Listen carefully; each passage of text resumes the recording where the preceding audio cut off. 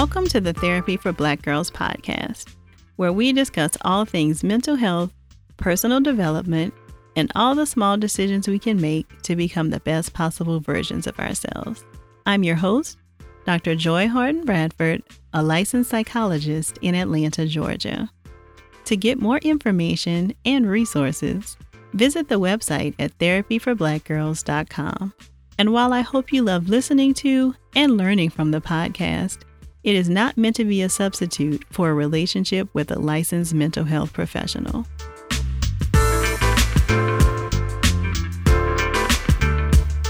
Hey y'all, thanks so much for joining me for session 31 of the Therapy for Black Girls podcast. Many of you have been requesting an episode discussing how to manage grief, especially as we head into the holiday season. So I'm happy to share this conversation with you today that I had with Dr. Ajita Robinson. Dr. Ajita Robinson holds many titles, including therapist, educator, speaker, and author. She is known as the expert's therapist. While her accomplishments are expansive, she finds it most empowering to talk about why she serves. She specializes in grief, loss, and trauma because it found her. She is a grief specialist because she has experienced a variety of life transitions. She is a wounded healer. Dr. Robinson was called to do grief work with clients and to support clinicians, new and seasoned, in serving through their own losses. She empowers individuals, clinicians, families, and communities through her clinical practice, speaking engagements, consultations, and her published works. Dr. Robinson believes that we are the expert in our lives. She believes we are capable of healing despite the pain we've endured. This process requires that we release ourselves from the burdens of our past, restore our bodies, mind, and souls, and gain a renewed sense of purpose in our life. Dr. Robinson's goal is to be proof that despite life's challenges, you can be your best self. Thank you so much for joining me today, Ajita. Thank you for having me. It's a pleasure. So I really wanted to bring you on because I've had lots of requests for someone who is an expert around grief to come and talk. So I wanted to hear from you how you think therapy is really helpful for grief. Does it really help to kind of just talk about how sad you are? You know, it does. Therapy can provide a safe space. It can provide a holding space for clients who often feel unsupported in their grief. And so oftentimes it's not just sadness, it's feeling alone or feeling guilty or resentment and shame. How about that one? So as a society, we don't talk about kind of life's natural counterpart, which is death. And so when we lose someone or something, physical or symbolic, we're often unequipped to express our feelings, to adapt to this new life post-loss. So therapy provides a space to seek understanding, to seek healing, and receive support as we navigate this unknown territory. Ooh, so you brought up a lot. You brought a lot of good nuggets that we want to dive into. So talk to me more about the shame piece. What's the shame that sometimes comes up around grief? So shame can show up in a variety of ways. And so shame could be because we didn't show up in the relationships the way that we had envisioned or the way that we thought we had time to do. And so because there might be distance in how we actually were as we related to that person and how we actually wanted to be. Shame can also show up when we feel relieved when someone dies. And sometimes this happens because they have been suffering a long time and we're relieved to not have to bear witness to that suffering. And that creates some shame. It can create some guilt. There's other times that we experience shame in the way that we're responding to grief or responding to the loss when that person wasn't a good person in our life, but they hold a position that says we should have a positive memory of them. So this could be mothers or fathers or other people who are supposed to have protected us or to have been good to us in our life, and they just weren't. And so we can create some shame or experience some shame as it relates to our ideal of those people, of those things that we've lost. And so shame shows up and it can be a difficult one to unpack. Yeah, and I think we don't often think about that, right? Like I think you mentioned the societal expectation that you should be sad after somebody passes, but what happens when there was a complicated relationship and then you have some feelings that may not be quote unquote socially acceptable? Absolutely. Yeah, Absolutely. that's a good point. So have you found that there are any themes that tend to come up when you're working with clients related to grief? Yes, there are quite a few things, but there are also the myths that impact the grieving process. And so time is a big one. Time shows up all the time. Often people come in and say, I should be over it by now. And that often is a big thing that gets in the way of the actual grieving process. And I remind clients that the grief process is a journey, and time alone will not ease the pain of the absent. It will not alone lighten the burden of that which is no more. So grief is a verb in this sense. And so the themes that are common with many of our clients are, denial, there's regret, there's the feeling unanchored. And so many of our clients fluctuate between kind of accepting the loss, so whether that this loss may be the end of a marriage, a miscarriage, the death of a loved one, or even a recent move can kind of trigger this process. And being able and being in denial about what their new reality looks like, or even being able to find that new reality. And so regret often comes in. And that shows up in many forms. It can be literally debilitating and stop clients from being able to move forward. And other times it appears very purposeful. It can create a sense of intentionality. We see unanchored clients and themes of being unanchored a lot. So what do we do now? Those are the questions that clients often ask. What do I do? What does my life look like? And so we assist clients in making meaning of their loss. For some, this is a spiritual process, and others, it's an action-oriented route.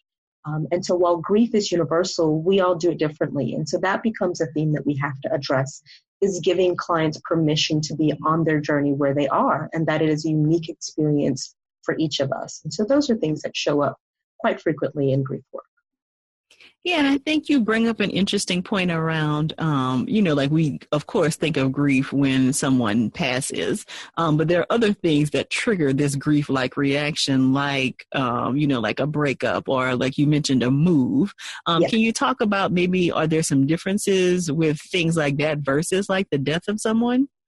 Yeah, it depends on the impact. And so grief we often focus on, when we do focus on it anyway, are the physical losses, but there are symbolic losses. And so we might lose our mobility. Our elderly and other individuals experience that a lot, and they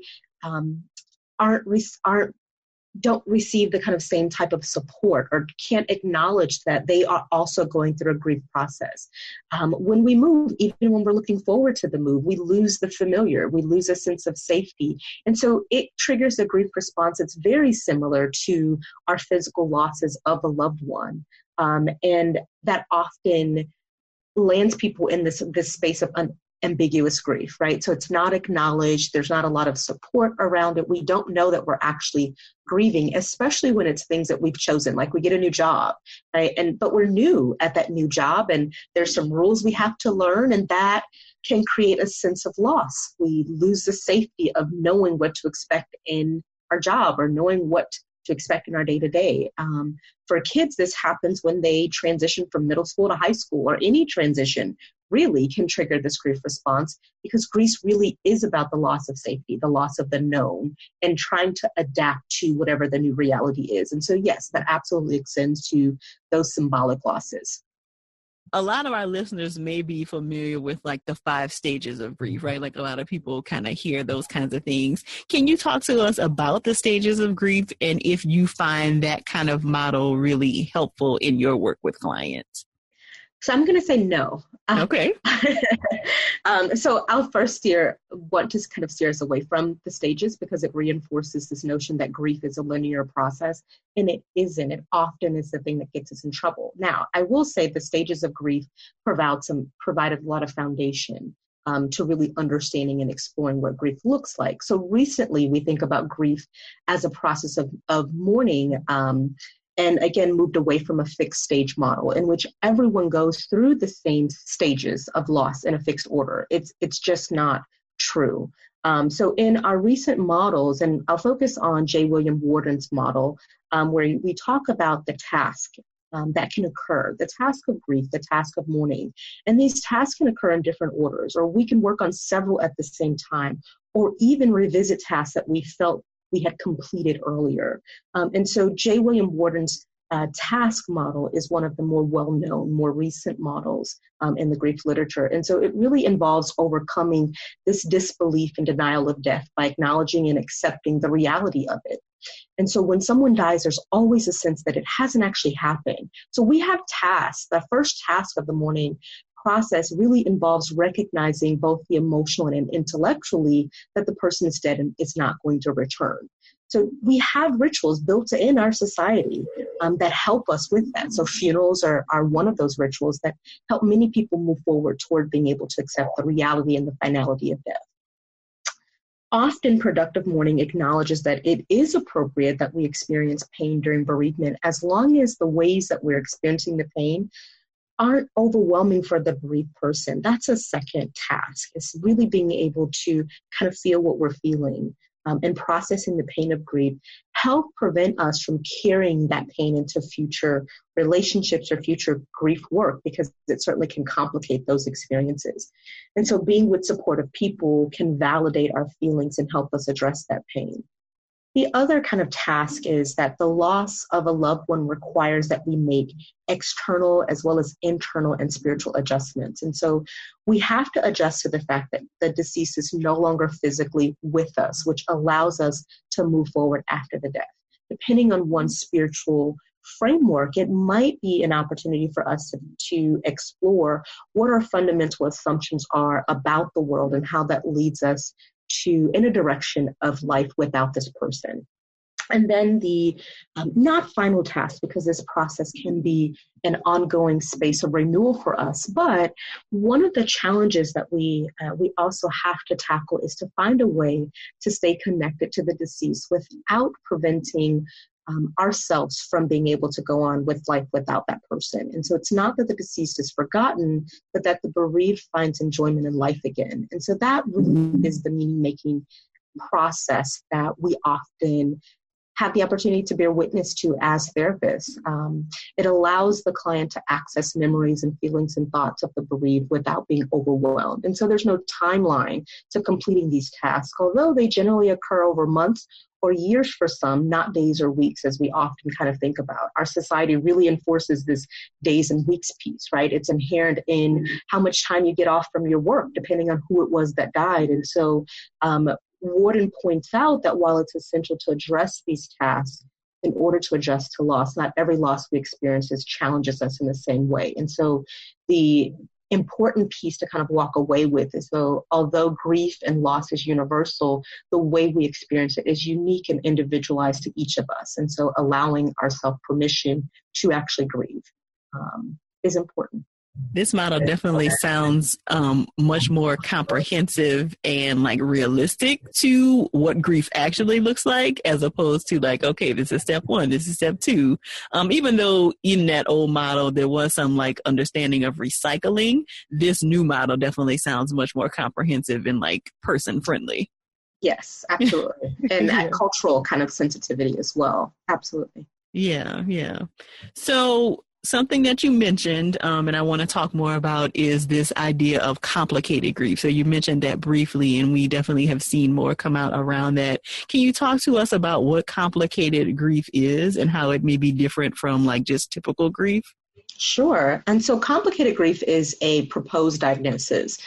So it often is prolonged grief that doesn't kind of contain that meaning-making process or the adaptation that we typically see following grief. And so complicated grief we might see that if an individual continues to have trouble carrying out normal routines, or they begin to isolate or even withdraw from social activities.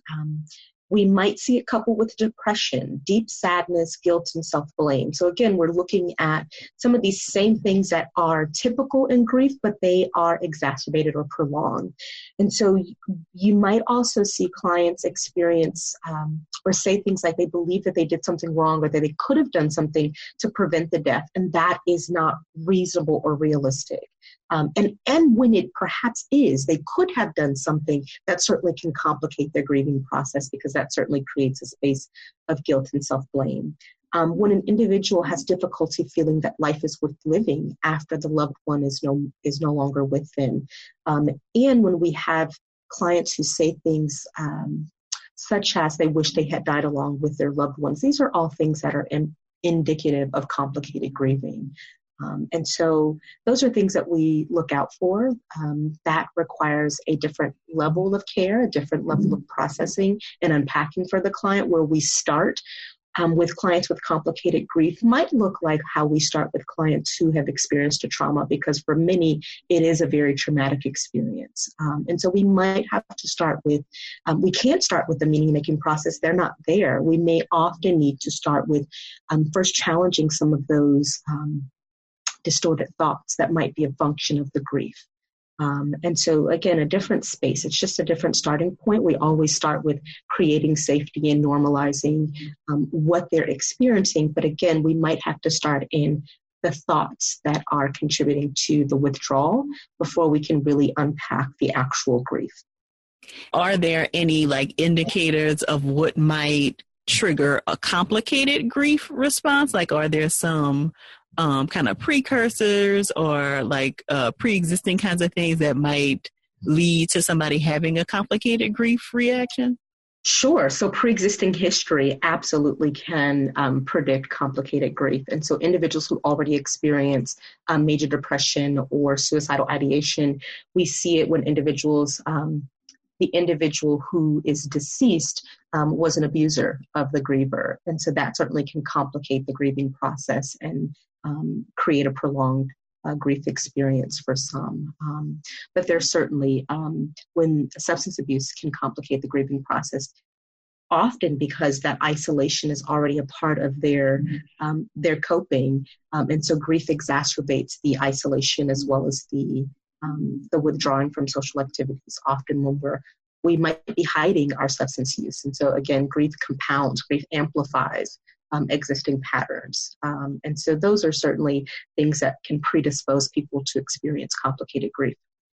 And another one that we often overlook is the cumulative effect of unresolved grief can complicate it. And so each grief experience that we have is both unique and different, but those unresolved past losses show up each time we have a new one. And they don't have to be related. They could be completely different losses, but it is that process of recovery that we may not have completed in prior losses that gets complicated by it triggers and shows up when we are grieving. What does this actually look like in practice?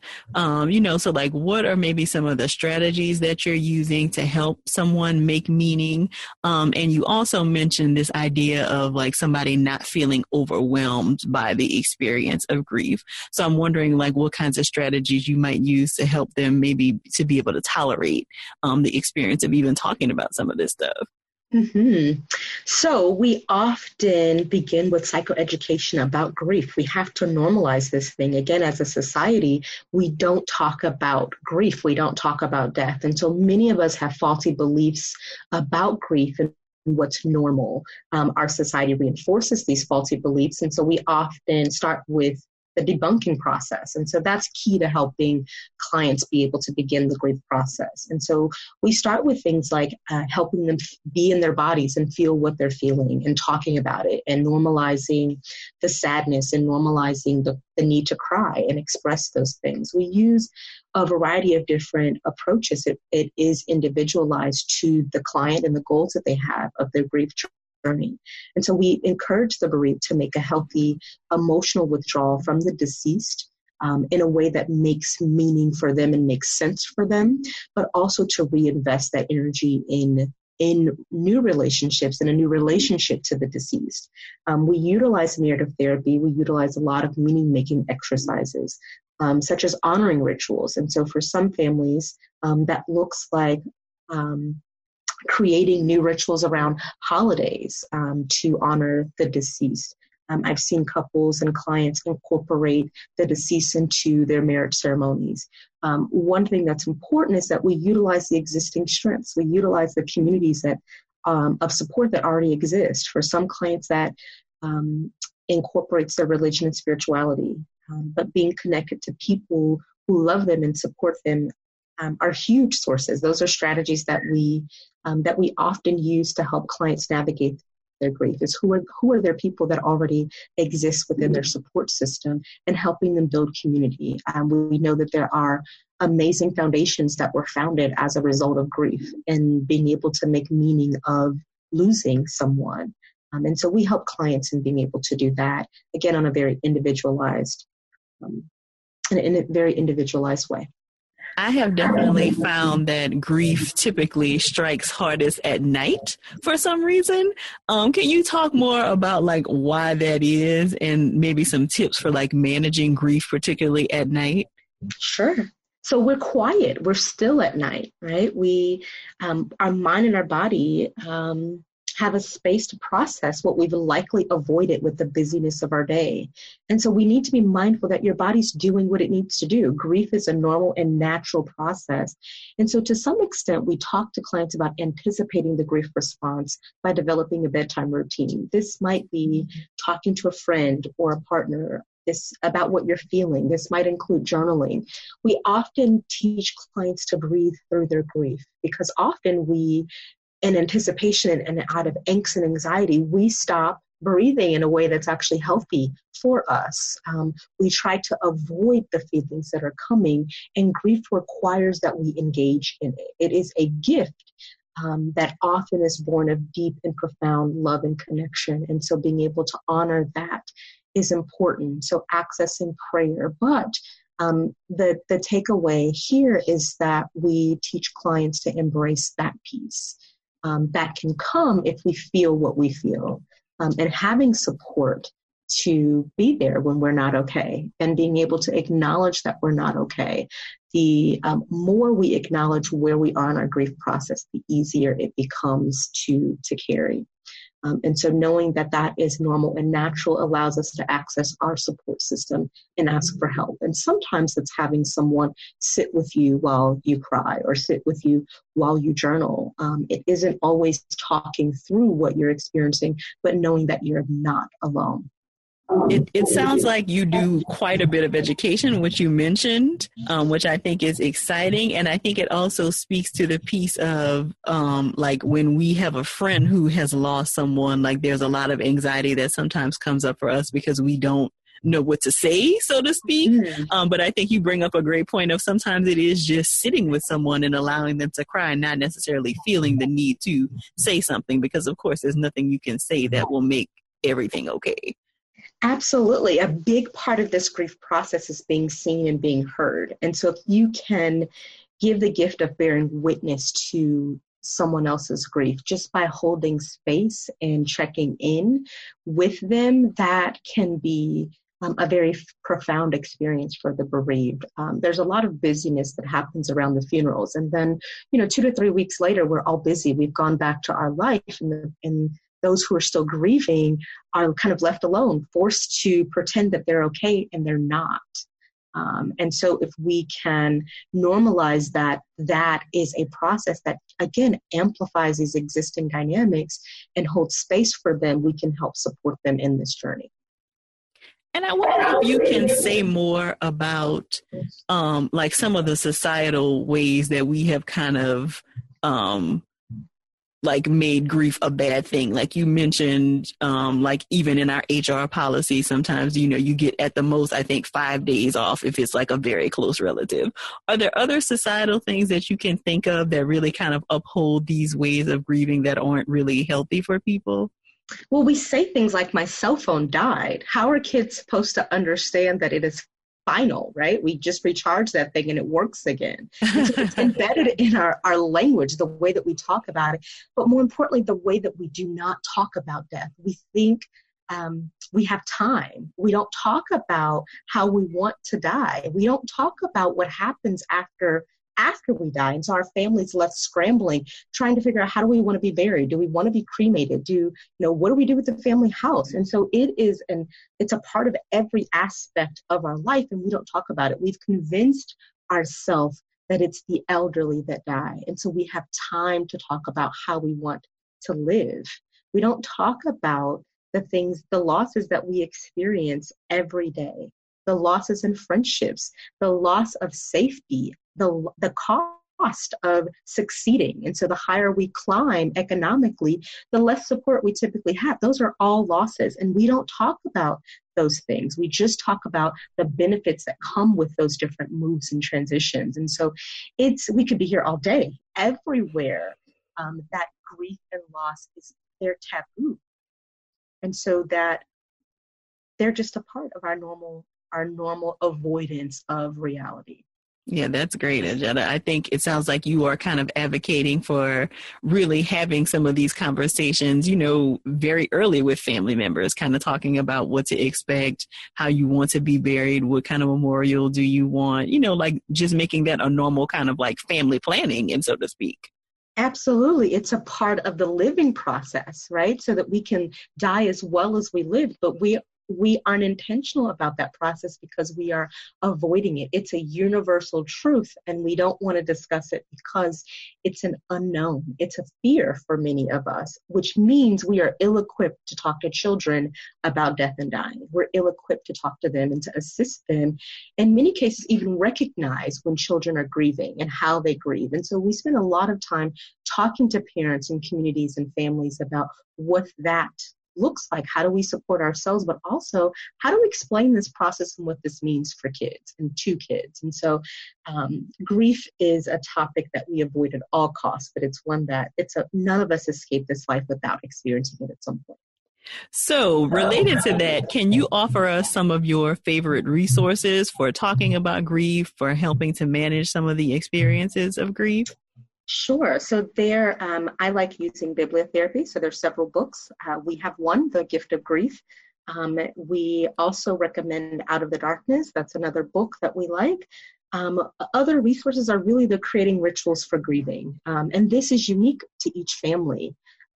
We utilize mindfulness-based approaches, which again can help with the meaning making and recovery process.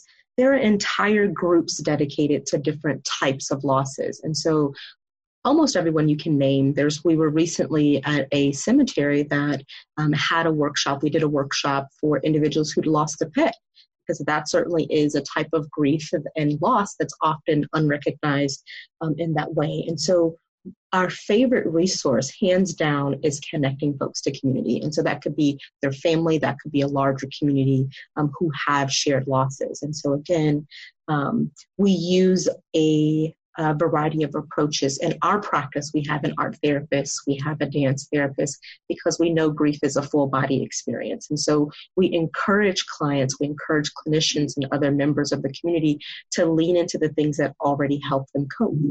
And so for some that's running, for some that's other, reading. And so we incorporate those things that are meaningful to our clients in their plans. And so think about what already works for you and see about adding that to your grief journey.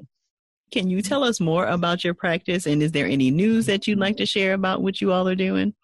Absolutely. So thank you for that opportunity. So my practice is Friends in Transition Counseling Services. We are located in Bethesda, Maryland. We will be opening our DC office in January. So we're very, very excited about that. We do have the book, The Gift of Grief, which is available on our website. We provide a variety of workshops locally and across the country on a variety of different topics. Most relevant to this discussion is serving as a wounded healer. And so we talk to clinicians and other specialists who are working with the bereaved on how we do that when we too are grieving. That's an important talk that we do all over the country for families and communities on grief and loss. And so we serve the community by offering consultations and educational trainings. Most recently, one of our group that's pretty popular is a group for children whose parents have divorced and separated. And again, that's another space where we miss the grief process for kids and for those adults going through those transitions. And so that's one that is filling up quite quickly. And so we're very excited about that. So that's what we have going on. And where can we find you online? Are there any social media handles that you want to share? Sure. We are on Twitter. And so our Twitter is FIT_counseling. And we are on Facebook. Our name is Friends in Transition Counseling Services. Perfect. Well, thank you so much for sharing your wealth of knowledge with us today, Ajita. Thank you for having me. It was a pleasure. Dr. Robinson and I discussed how therapy can be helpful in working through grief, how we can have grief reactions to lots of different changes in our lives, and how those stages of grief you've learned about might not be so helpful moving forward. I really enjoyed chatting with Dr. Robinson and hope that our conversation offered some strategies for how to help if you're grieving, or maybe gave you a different way of thinking about grief. Be sure to check out the resources she mentioned in the show notes. You can find those at therapyforblackgirls.com/session31. And please let us know what you thought about the episode. You know we love to hear your feedback. Be sure to use the hashtag TBGInSession. You can find us on Twitter at therapy4BGirls, and on Facebook and Instagram at Therapy for Black Girls. And you know we always love welcoming new members into the tribe, so be sure to share this episode or your other favorite episode with someone new, and then join us over in the Facebook group at therapyforblackgirls.com/tribe. If you're looking for a therapist in your city, be sure to check out the directory at therapyforblackgirls.com/directory. And I'm very excited to share that I will be starting at least one new therapy group in my practice in January 2018. So if you are in the Atlanta area and interested in participating in one of the therapy groups I'll be running, head on over to therapyforblackgirls.com/shift, SHIFT, and add your name to the list to be notified about all of the details. Thank you all again so much for joining me this week, and I'm looking forward to continuing this conversation with you all real soon.